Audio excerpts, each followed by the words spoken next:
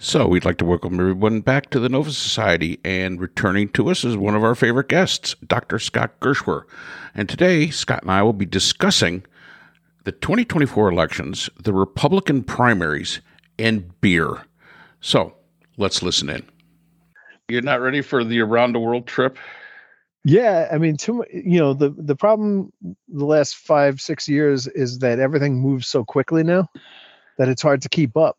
And now the rest of the world is caught up with us. Like if I was going to talk about Africa, now I have to talk about Gabon, not just Niger, and there's all kinds of always things happening, So I was thinking we would go around the world and it would stay with the way it was and we could talk about it a little bit, but everything is changing all the time so quickly, it's hard to do. So we might as well just focus on U.S. elections and what's going on. Because that's fun. Right. U.S. elections, how much fun can that be? So I guess there's something to be said for living in times of turmoil, because at least they're not boring.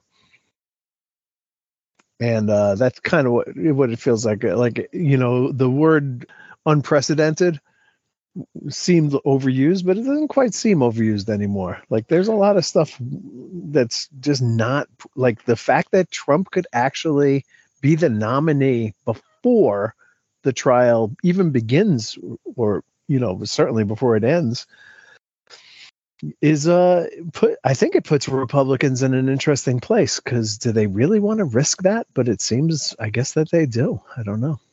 Well, I don't think the leadership wants to risk it. I just think that the problem is the leadership does not get all the caucus votes and all the primary votes, and they have to deal with that. Lost you.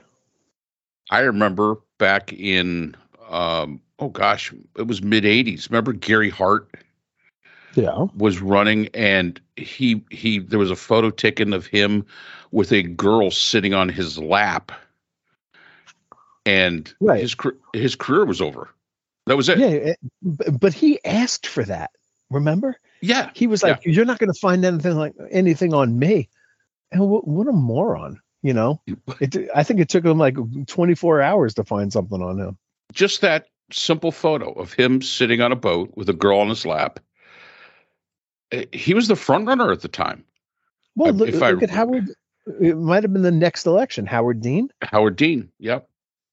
This guy, Ron DeSantis, has about 5 Howard Dean moments a week where he laughs like a maniac, or he does something, like crazy, wearing the white boots, or just kind of coming across as a maniac.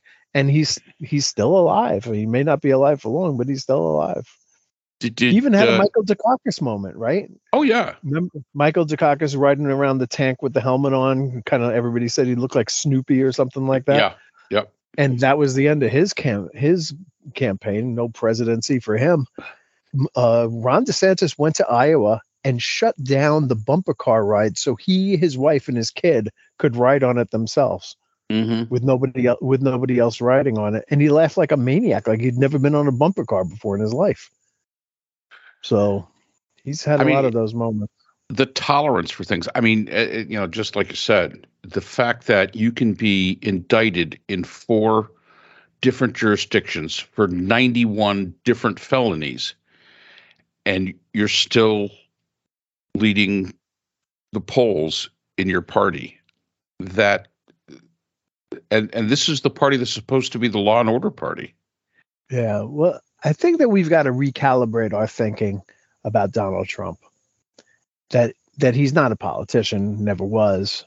Not just the TV star, never was. Not a successful businessman, never was. He might actually be a televangelist. He might actually be one of those guys.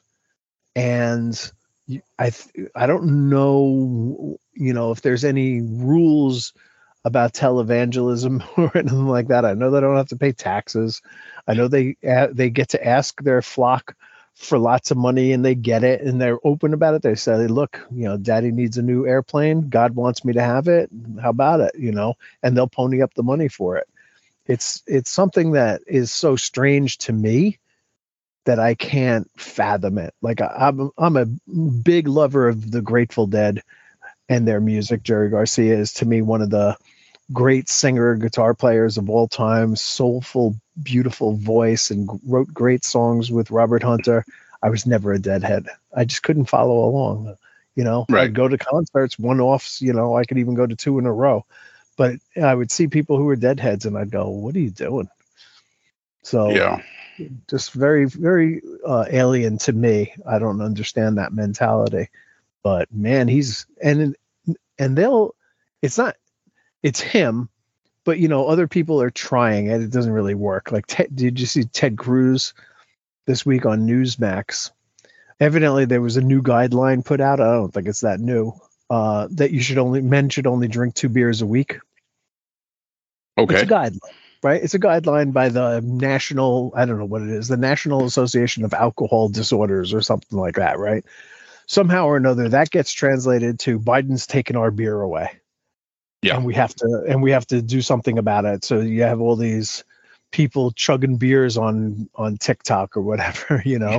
But then Ted Cruz goes, "Oh, he's not taking my beer away from my, he can kiss my ass if he thinks he's taking my beer." And it's like, he's a smart guy. He can't be honestly thinking that this is the case, but he's trying to play to that base, and it just doesn't work for him. I do not believe Trumpism will survive without Trump. No, I don't think anybody else can pull it off. And let's say about the 2 beer a week thing. Last night, that means I can't have another one for another 4 weeks. So I've Right. I've already, my allotment is done. So I guess I'm on the wagon for the next 4 weeks. Yeah, enjoy that. I know I am because I'm taking doxycycline. That's right. What I mean, how do you think the Republicans can get out of this? I mean, I really do believe that the leadership, if they thought they could survive it, would really like to dump him and the followers, the majority of the Republicans. Where's their off ramp? Somewhere along the lines of every state party gets to decide who's on their ballot, and not letting them on the ballot. You think that's actually going to happen? I think in some states it might. I'm not sure that there's really a will to do it. Again, like, there are a lot of people out there who kind of say, well, I really don't like Trump very much. They always have to say, I loved his policies, which is baffling to me, but they don't like him and they really wish he would be gone. But they're not saying that to anybody, and they're not acting on it. Certainly, they're just letting it happen. And maybe that's the essence of republicanism. Just, it's chaos. It's like whatever happens, happens, and we'll just go with it. But if they really wanted to get him off, that would be the way to do it. I mean, keep him off, keep him out of Iowa. Don't let him caucus. But again, I don't see it happening. I don't know if there's any other way other than, getting a candidate who can actually win, right? We've talked about Chris Christie before. Right. And I really do. I know his numbers have come up in New Hampshire, and he's gaining a little traction out there because he's got the same sort of style as Trump, and he's very anti-Trump right now. But I mean, how long is that? Like, he's not an anti-Trumper. He was a Trumper. And how can he try to sell that message? You've got to be a moron to sit there and go, yeah, well, that Chris Christie, he hates Trump. He was one of the biggest enablers of Trump that there was. Well, that's true. That is true. I just don't see it. Like, he's certainly not getting the Trump base, which is what they're all afraid of. Right? They're all afraid of the Trump base, and that base is not going to Chris Christie. Now, it could go to Vivek Ramaswamy, whose name I have finally learned how to say. There you go. Because Ramaswamy is doing a big Trump type number. He's saying all kinds of crazy stuff. He wants to take the vote away from people under the age of 25. Yeah. A whole bunch of other things that are just crazy. Oh, how about this one? I mean, for anybody who's studied international relations and the history of the world, he's saying he would make a deal with Russia that they could have parts of Ukraine, but only those parts that he's willing to give them. And then they have to promise not to do it again, and they have to promise not to be allied with China. I mean, that is like, hey, is Neville Chamberlain your role model here? Really. Yeah. I yeah. So I Or don't the know. idea of bombing Mexico.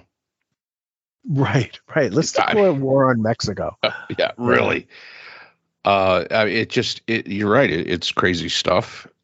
And again, my thing always comes back to people buying into it, and they're our age. When yeah. you look at these people, and you look at the rallies, they're in our age group.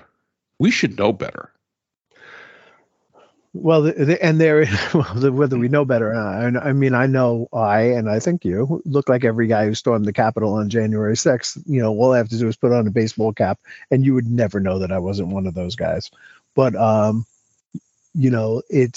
it's the hope of the world right now rests on the younger people who are rejecting all that, and I think young Republicans aren't in lockstep with older Republicans. I think I saw that somewhere today. Um, that Democrats, old and young alike, are sort of aligned together, but young Republicans are not with old Republicans, and that Right. and that there's a big divide there. So the young voters, if they come out and vote, and that's always been a wild card because they have a tendency not to. Um, but they did, obviously, in the last couple of elections, or maybe not the Hillary Clinton election, the 2016, but for twice for Barack Obama and then for Joe Biden in a big way, young people came out and voted. And I guess we can just hope that they come out again, and in the primaries as well. Maybe they can do something. But as long as the field is as big as it is, anybody who has any kind of base is going to do better than the field, right? Right. The field Right. is going to split up way too much of the vote. So yeah, I don't know. I mean, we need a good Republican Party, but I have a feeling it's beginning to split in half, and we'll have to see where that goes. But again, the good news is I do not believe that Trumpism survives without Trump, and that will all go away eventually. Well, yeah, like you said, that would be a hope. And with all the cases coming up, the odds of beating all 91 felony cases is astronomical. Yeah, I I don't mean, think he's beaten one of them. well, I mean, once they finally go to trial, once these felony cases that he's up against go to trial, Yeah. the chance of him beating all 91, I mean, one or two charges, yeah, maybe, you got a pretty good shot. But prosecutors don't bring these things if they don't think they can win. Absolutely. I mean, they The, think D, they the can. DOJ is very good at this, and Yes, prosecutors, Fannie Willis, from what I have read and from the conversations that I've had with my brother, who is hoping would join us today, maybe in the future he will, absolutely. because he's a former prosecutor with the Southern District of New York, and a very good defense attorney now. And he's got interesting thoughts on all of this stuff, but he tends to be non-committal. He'll tell you what the facts are, but he's not going to say, I think it's going to go one way or another. He won't do that. Well, and if your brother was to come on, I would get my friend here, who is a prosecutor here in Spartanburg, and he's not non-committal. He's a Trump guy. There's no doubt about it. He's from Alabama, and he's younger man, but he's definitely a Trump guy. And whenever you talk to him and you say, Spencer, would you bring this? Would you bring this up? No, no, no. I think they're picking on him. Wait a minute. You're a lawyer. You see what's being brought up. You see the charges. You heard the Raffensperger call. You have no issue with that. No, I have no issue with that. And it's like, Well, I mean, the hypnotized never lie. I mean, yeah, and it surprised me so. And he is so intelligent. Um, he is really so intelligent. But when it comes to this, and I think really that's the thing that surprises me. You could take a lot of intelligent people, and when you put them in this cult environment that we've got now, their sensibilities go out. Their total sensibilities go totally out the window, and it's It's disheartening. To me, it's very, very disheartening to see things like this, because we're better than this. At least I hope we're better than this. I hope we're a better humanity than this. But you're right. The crazy things coming out, and it seems the more crazy the rhetoric becomes, the more support they get. And it's like, what? I just don't understand how anyone, but especially an attorney who went to law school and could, look at this as they're picking on him. He has not been indicted by a roster of Democrats. He has been indicted by grand juries, which are mixed, just a random sampling of people, and grand juries are not. They tend to take they're not partisan. They tend to take their responsibilities very, very seriously. They tend to listen. All juries do, I think. It's a great thing about juries is that they understand that this is really important, and they'll leave their MAGA caps at the door and go in. So we'll continue this conversation in our next episode. So that's all the time we have for today's episode. We'd like to thank our sponsors, the JCIS, an open journal for upcoming scholars. The JCIS is currently accepting article submissions for their fall 2023 edition. Call for papers information can be found in the description. The Phoenix Group, an independent research consortium offering solutions for social issues through multidisciplinary and unbiased research. And BH Conflict Resolution Services, a full-service dispute resolution firm offering expert and cost-effective mediation services to couples, groups, and businesses. BHCRS can be reached at www.bhcrs.com. We'd like to thank our podcast partners, Buzzsprout, who hosts the Nova Society, iHeartRadio, where people get their music and podcasts, Apple iTunes, the largest source for music and podcasts on the internet, Spotify, the most popular source for the Nova Society podcast. Finally, Podkite, our analytical partners. We'd like to thank all of our listeners. If you have a comment, question, or would like to be a guest on the Nova Society, we can be reached at nova.society.podcast@gmail.com. We'd also like to remind everyone that the Nova Society podcast is now available on our new YouTube channel. We encourage everyone to check out the channel and like and subscribe. The link can be found in our description. Remember, the power of society is knowledge. So for Dr. Brooklyn Ann Weldon and all of us here at the Nova Society podcast, I'm Dr. Mark Bound. Be well, and we hope to see you again next time.